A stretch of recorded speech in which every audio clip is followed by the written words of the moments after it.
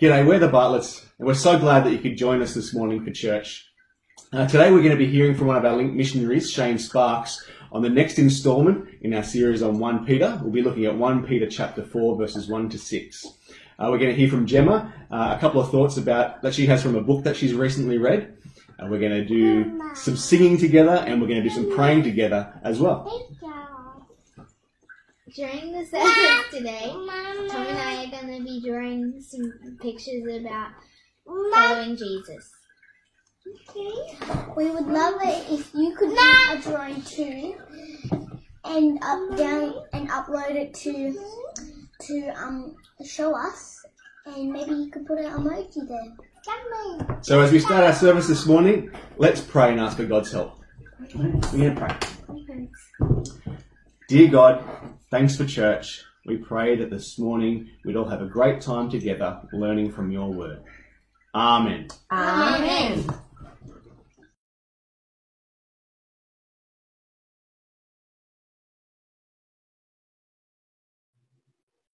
Hi everyone, it's May 2020.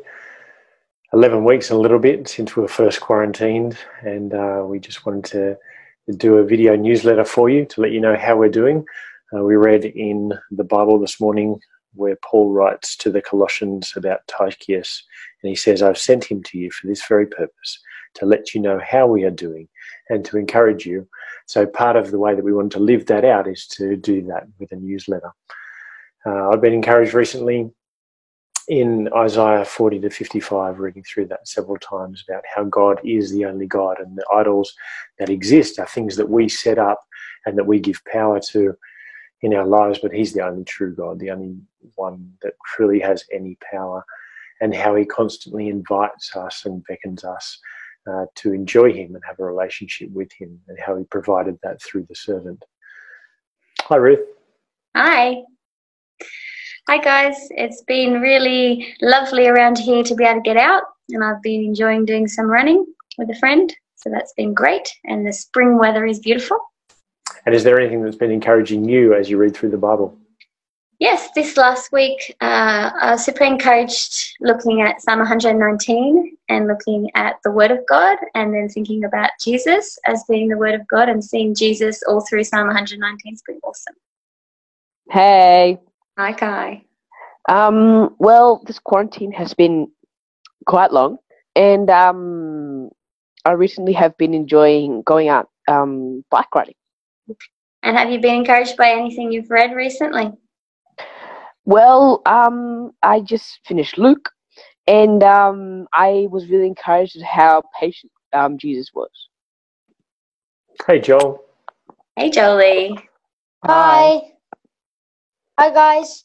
Hopefully you're going well. I am, and now it's Saturday, and roughly the middle of the weekend, and I'm enjoying being able to go outside and play football. Cool, Joel. Have you been encouraged by anything you've read recently in the Bible? Yes. What stood out to me was that after Moses' people, after Moses got freed from the Egyptians of slavery, they went into the desert and they worshipped God. But then after a few years, they worshipped idols, and then God always had one person to drive them back to God, and then that happened a few times, and that's what stood out to me. It's really cool. Hi, Finn. Hi guys. Finno. Hey Finn. Hey, Finno. Okay. I've been enjoying being with my friends outside and riding bikes. Cool, Finn. Has anything encouraged you that you've read in the Bible recently? Well, yeah, that God's love doesn't change depending how we behave. And what about you guys? We would love to hear. Bye. Bye, everyone. Bye.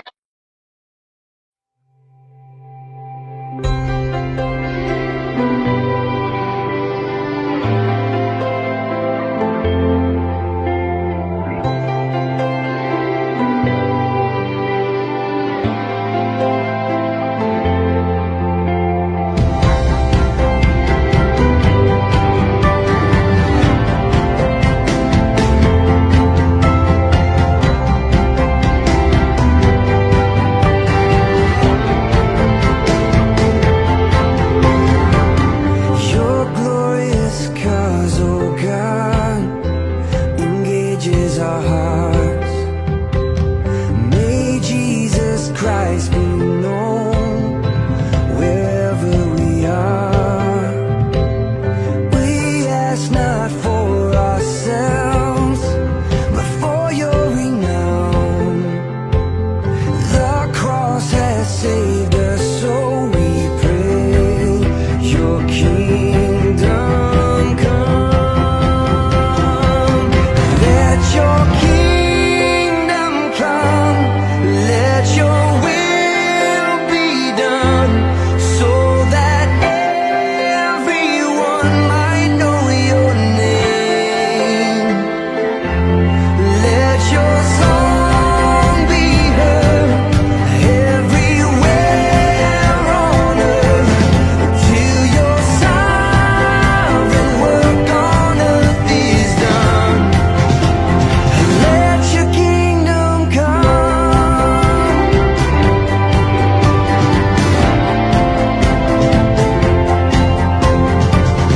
Give us your strength, oh God, and courage to speak. Perform your wondrous deeds through those who are weak. Lord, use us as you want, whatever the test. By grace we'll preach your gospel till our dying breath. Let your kingdom come. Let your will be done, so that everyone might know your name. Let your song be heard everywhere on earth, till your sovereign work on earth is done. Let your kingdom come.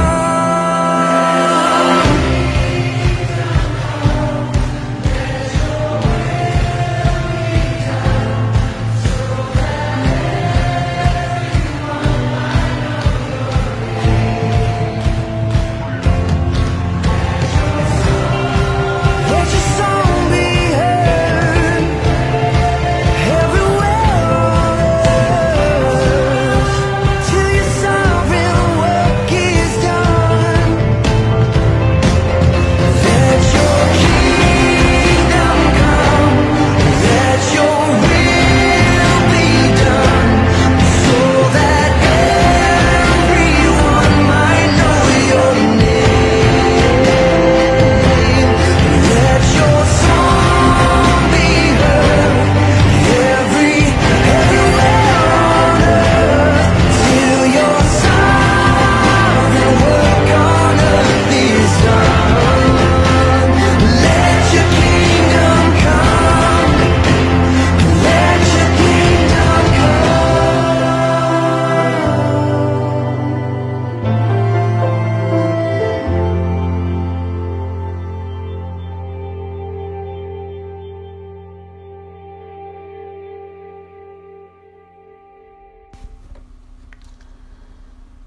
Hello, my name is Marguerite and I attend the 10:45 a.m. service. We are going to spend some time in prayer, in praise, confession, thanksgiving and bringing our requests to God. We will conclude with the Lord's Prayer, so would you now please pray with me? Father, you are the creator of all things, Alpha and Omega, beginning and end. Father, shepherd, servant, brother, priest and king, whose love poured out men's broken hearts, whose wounded hands reach out to all, whose spirit waits to enter in.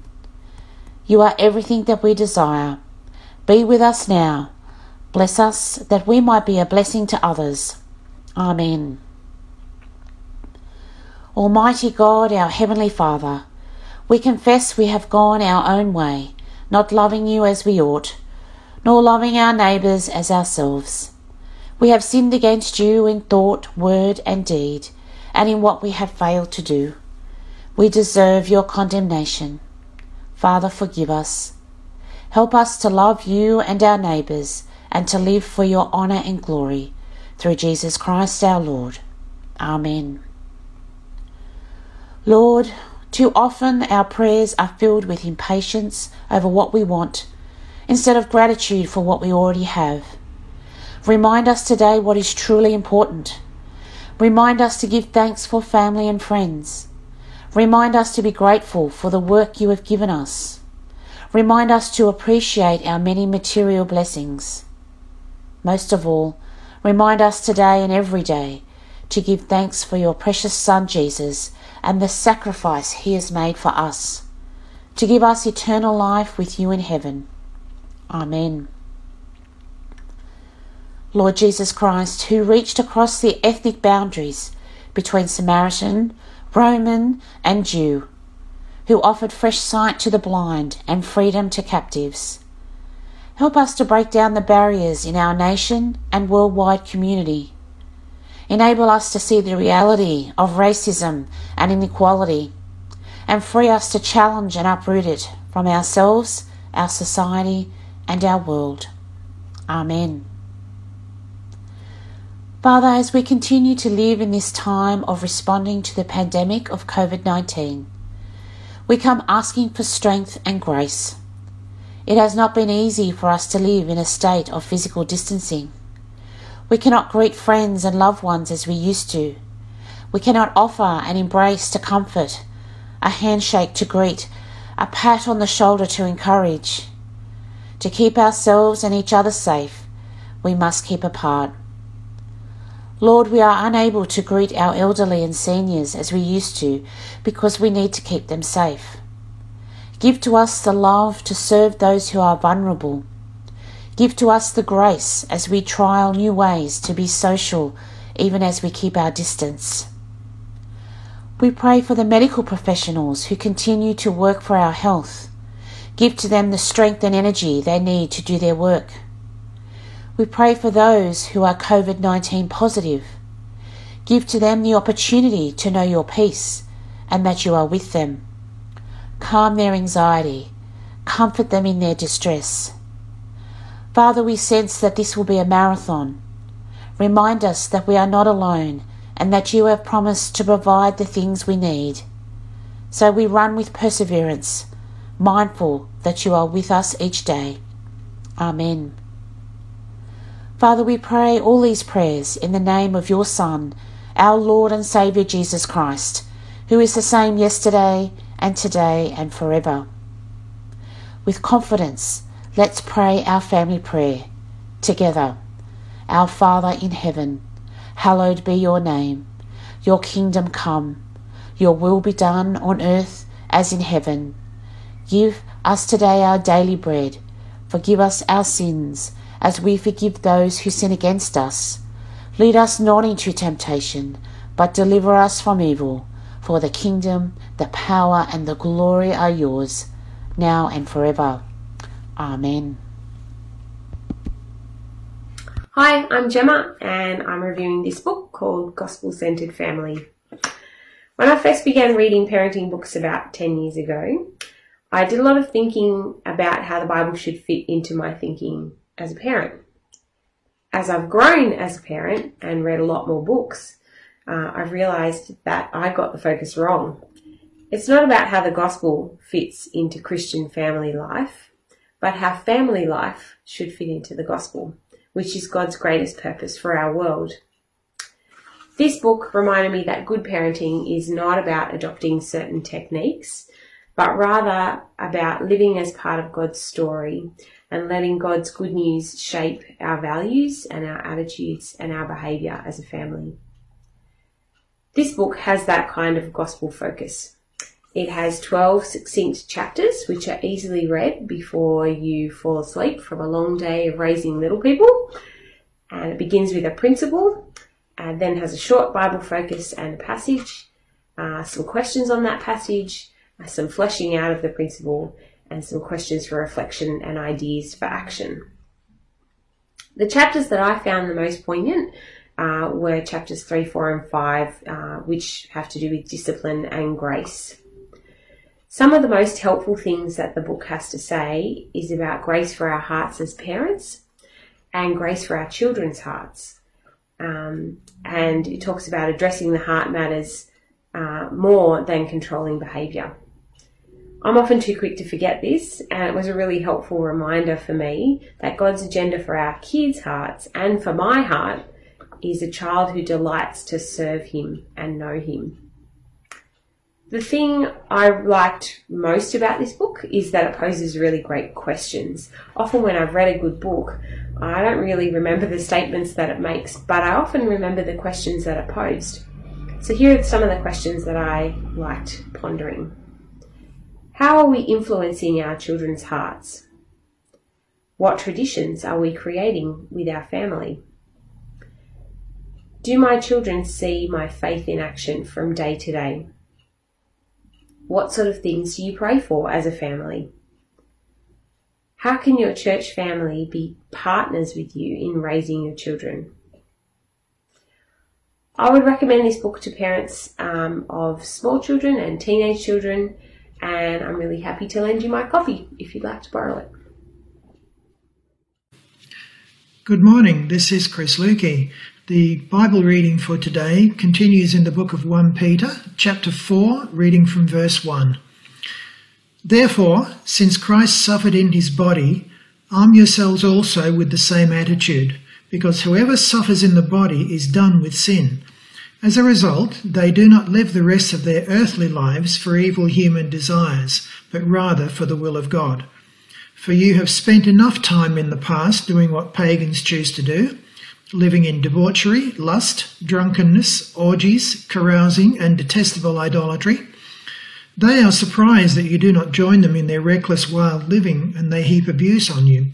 But they will have to give account to him who is ready to judge the living and the dead. For this is the reason the gospel was preached, even to those who are now dead, so that they might be judged according to human standards in regard to the body, but live according to God in regard to the spirit. Hey Shellharbour, what a great privilege it is to be here with you on this Sunday, even though it's virtual, to be able to share this series that you're doing here in 1 Peter. Love and greetings from all of us here on the opposite side of the world, and we trust that you're doing well, that you're enduring this unique time well. I think this is a great letter for us to look at as we consider what it's like to live as believers in a world like the one that we're living in now. This letter opens with Peter saying to the churches in the 5 provinces, to God's elect, strangers in the world scattered throughout the 5 provinces, who have been chosen according to the foreknowledge of God the Father, through the sanctifying work of the Spirit, and this is the goal, for obedience to Jesus Christ, and sprinkling by his blood, grace and peace be yours in abundance. What a great letter to be looking at. Now, when we get to chapter 4 of this letter, we see that Peter's dealing with the end of sin. And we're going to look at 3 ends. He's looking at the death of sin, and there are 3 ends in this passage. The end of sin in the flesh, the end of those who continue in sin, and also the third part is the end of those who end with sin. So firstly, in these first 3 verses, we see the end of sin in the flesh. And it opens with therefore. Now, as a new believer, a friend of mine taught me the tool of asking the passage, what is the therefore? And we're going to ask that. Peter has been addressing the value of suffering in these early chapters and right throughout the letter. And he's already shown us in 2 verses 22 to 23 how Jesus suffered. He committed no sin. No deceit was found in his mouth. He did not retaliate. He made no threats. Instead, he entrusted himself to him who judges justly. And why? Verse 24. So that we might die to sins and live for righteousness. And then in chapter 3, verse 18, we see, for Christ died for sins once for all, the righteous for the unrighteous, to bring you to God. He was put to death in the body, but made alive in the spirit. And so we carry all that understanding of what Peter's already written into chapter 4 verse 1 and the therefore of chapter 4 verse 1, where it says, "Therefore, since Christ suffered in his body, arm yourselves also with the same attitude, because he who has suffered all that we've just read about his suffering in his body is done with sin." Now, it's not talking as much about us as it is talking about Jesus in us.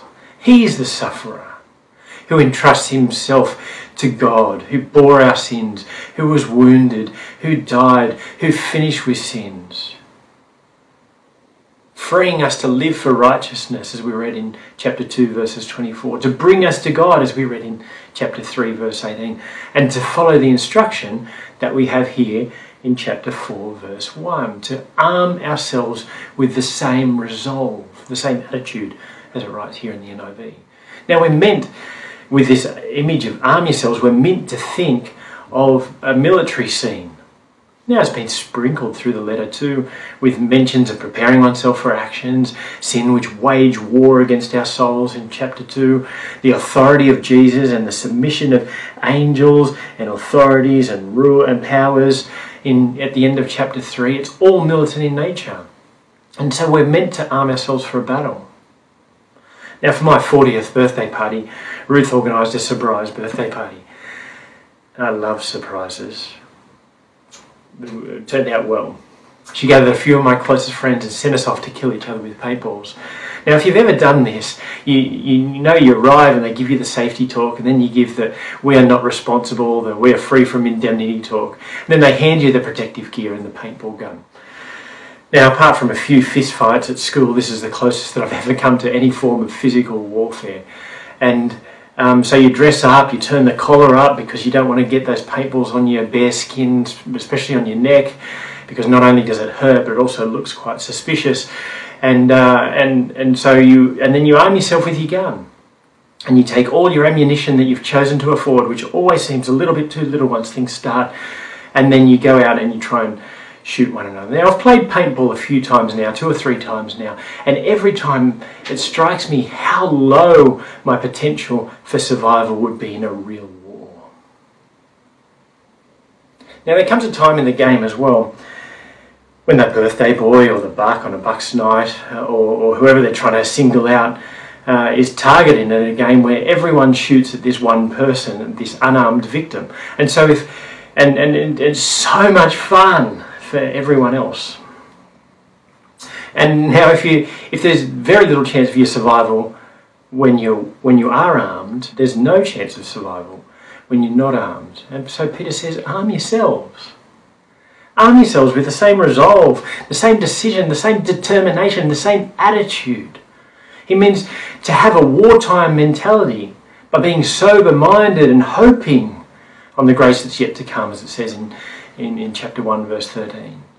By abstaining from that which wages war against our souls, which it says in chapter 2, verse 11. And by choosing and depending on Christ's suffering for us in chapter 3. We're engaged in war. Don't pretend it's not happening. Arm yourselves with this resolve. Or to put it in terms that are more normal, believe it, as chapter 2 constantly reminds us to do. Now, belief is the response that the gospel asks us for when someone's accepting Christ's suffering for themselves for the first time. And if that's you, you're going to want to do that, as you'll see in the coming verses. But belief is also something the gospel continues to invite us to in ever increasing ways, because there are areas of our life that remain unsurrendered, areas of our lives that we haven't entrusted to God yet, and that can cause spiritual dryness, and it can cause self-deception, and it can cause internal conflicts. And what Peter is trying to eradicate here is the idolatry in our lives.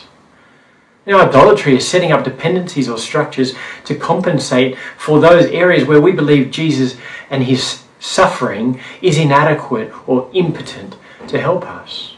That's what it is at its heart, even though we don't think about it that way naturally. And so Peter calls us to arms, to believe in Jesus alone, as verse 3 shows us.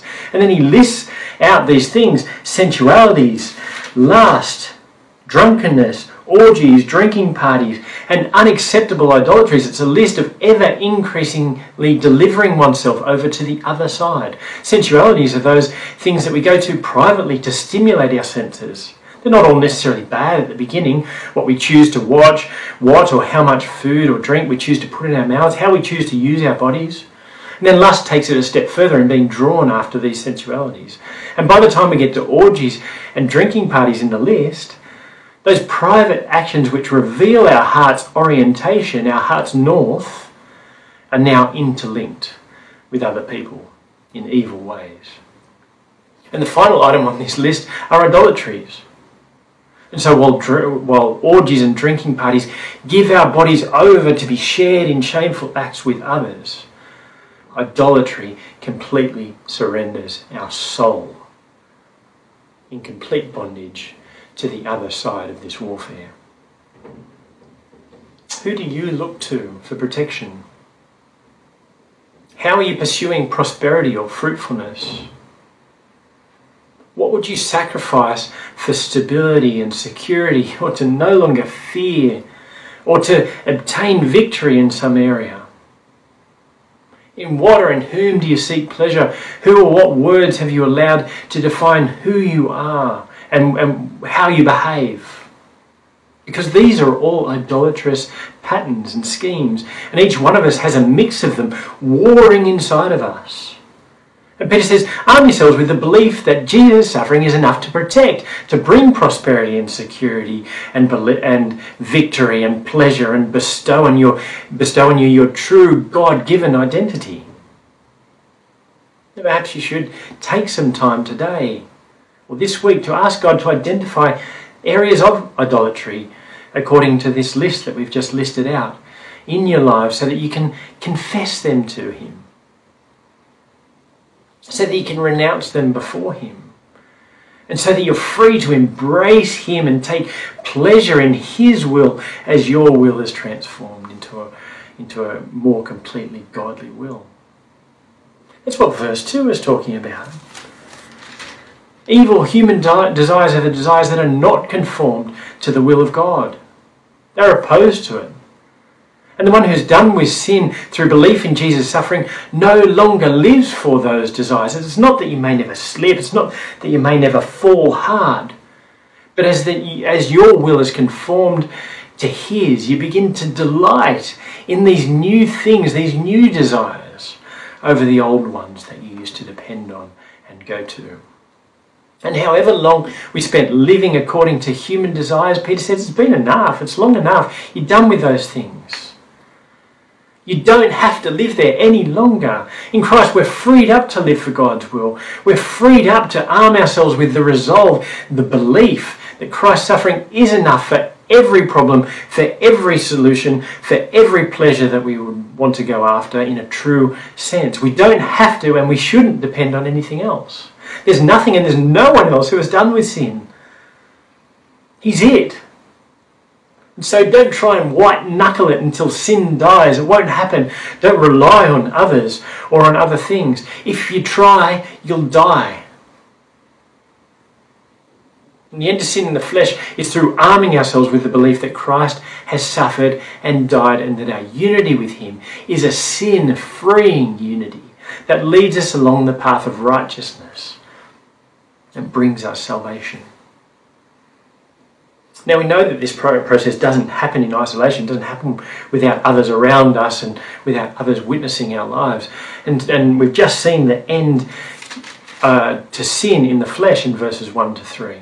And now in verses 4 to 5, Peter reveals the end for those who continue in sin. So I've just been contacted this week by one of my friends in this disciple-making movements network that we've got throughout Spain, from Madrid, and he's asked me to coach a young North African imam who now lives in Spain. This imam wanted to know what the Bible said, and so he picked up the word and he started to read it, and he was converted amazingly, miraculously. The word did its work in him, and he started to share with those in his mosque about what he was learning, about what he was discovering. And they reacted so forcefully against him that they didn't just drive him out of the mosque, but they drove him out of the country, and he found himself in Spain. And now even the local imams are watching him. And they're preaching against the work that he's doing by handing out food in a local food bank. Now, Peter has been encouraging us to do good throughout this letter in order to silence the accusations against us, in order to shame those who accuse us, in order to win them over to Jesus. And here there's a slight difference because he's not asking us to do good to shame them. Our time doing what they do is up. The problem is that we did it with them and they saw us, and now that we're not doing those things, they just don't understand. They have no way to understand what's happened and the change that's happened in us. They're surprised, it says here, bewildered that we don't dive back into this flooding river of wickedness with them, and it causes this reaction in them. And do you see it at the end of verse 4 there? They heap abuse on you. They vilify you. They malign you. The very fact that you stop doing what they consider to be sucking the marrow out of life provokes a reaction to their conscience. At its root, it's an inferiority complex. Do you remember the reaction against that first person of your group of friends at school that left the group of friends to go off and spend time with their new boyfriend or girlfriend? Or can you imagine a situation in a team where one player excels far beyond the others and is not rejected? If what I consider to be life isn't what you continue to choose for life, it shakes me at my foundations because I don't have it and I can't understand it. And the tall poppy syndrome is a type, a variety of this same scenario. And what do we do when we feel attacked? Well, we retaliate. And so they heap abuse on us, they vilify us, they malign us. And whether it's the partiers that this passage seems to be painting the picture of, or whether it's the religious imams, they will not get away with that abuse against us. They won't have the last word. That's not how the story ends, because when Jesus returns, he'll be judging everyone. Those billions who have passed since the creation of the world, and the billions who will be on the earth when he returns. That's what verse 5 and the judging of the living and the dead means, all of us. And he's ready to judge us because he has finished with sin. Now that idea might not seem important to you in your context, but in the context where you've witnessed the death of other believers at the hands of attackers, the fact that that's not how the story ends is a pretty important factor. Now I'm glad our passage doesn't finish there today, because that would be a pretty low point to finish on. An uncertain judgment is completely void of hope. And if this salvation thing depends on me and my performance, then I have to earn God's favour or outweigh the bad with the good. And then on the last day, there'll be some judge which comes and tells me whether I've done enough. What a hopeless existence. But it doesn't end that way, does it? There's an end to sin in the flesh. There's an end for those who continue with sin. And there's an end in verse 6 for those who end with sin. And it's sure because, verse 6, the gospel was preached even to those who are now dead, so that they might be judged according to men in regard to the body, but live according to God in regard to the Spirit. Now I want to highlight 2 points here. The first is that we will be judged. And I think as Christians, sometimes we believe that we're going to get this letter of exemption for the great courtroom on the last day, as if it was some jury duty exception or something similar. But that's not what we read in the Bible. We will all stand before the judge. The books will be opened, and they will be judged according to what we have done. Our works will be laid bare, and if Adam and Eve's all-consuming, overwhelming, shameful response before the holy God that they were naked before moments earlier, that they knew so personally and intimately, if that's anything to go by, I think it's probably going to be the hardest day we will ever experience. And if it were not for the advocate who is finished with sin and is at our side and offers himself up as the one who has fulfilled the sentence we deserve, then we would not only be sentenced, but we would be condemned to serve that sentence too. But because of him, we will be released, and it will be this glorious day, finally, to be free from that sin and to be free from all the fig leaf-like coverings that we have inadvertently created to protect ourselves against shame, the shame of seeing ourselves, the shame of others seeing us, the shame of God seeing us how we are. And to be able to relate to him for the first time, completely exposed and yet safe. And that's the second thing I want to highlight. That though there will be a judgment in regard to the body for everyone, we have the chance to live spiritually toward God right now, as well as enjoy Jesus' advocacy and what that means for us eternally.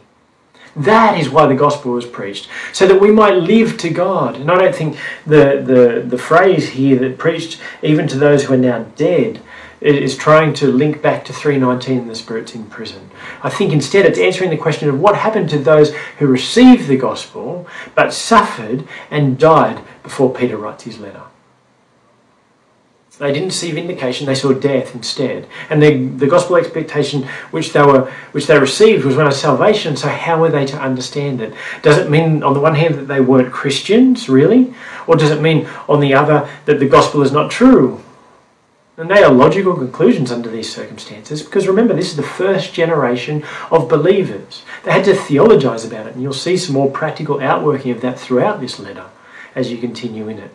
They had to wrestle with why Jesus had not returned, with how they were meant to live in the meantime, with what physical death meant after receiving the gospel. They had to reconcile these seemingly contradictory truths and experiences. And so Peter assures them that the judge of the living and the dead also has a gospel which is bigger than physical death. It's spiritual and it's life, and this life is oriented towards God, who is the author and source of life, of all life. And it's as if Peter was saying to them, don't worry about those who have passed. Don't worry about their assurance. All of them are assured of their judgment day, just as we are. And all of them are assured of their spiritual life, their communion with God, just as we are.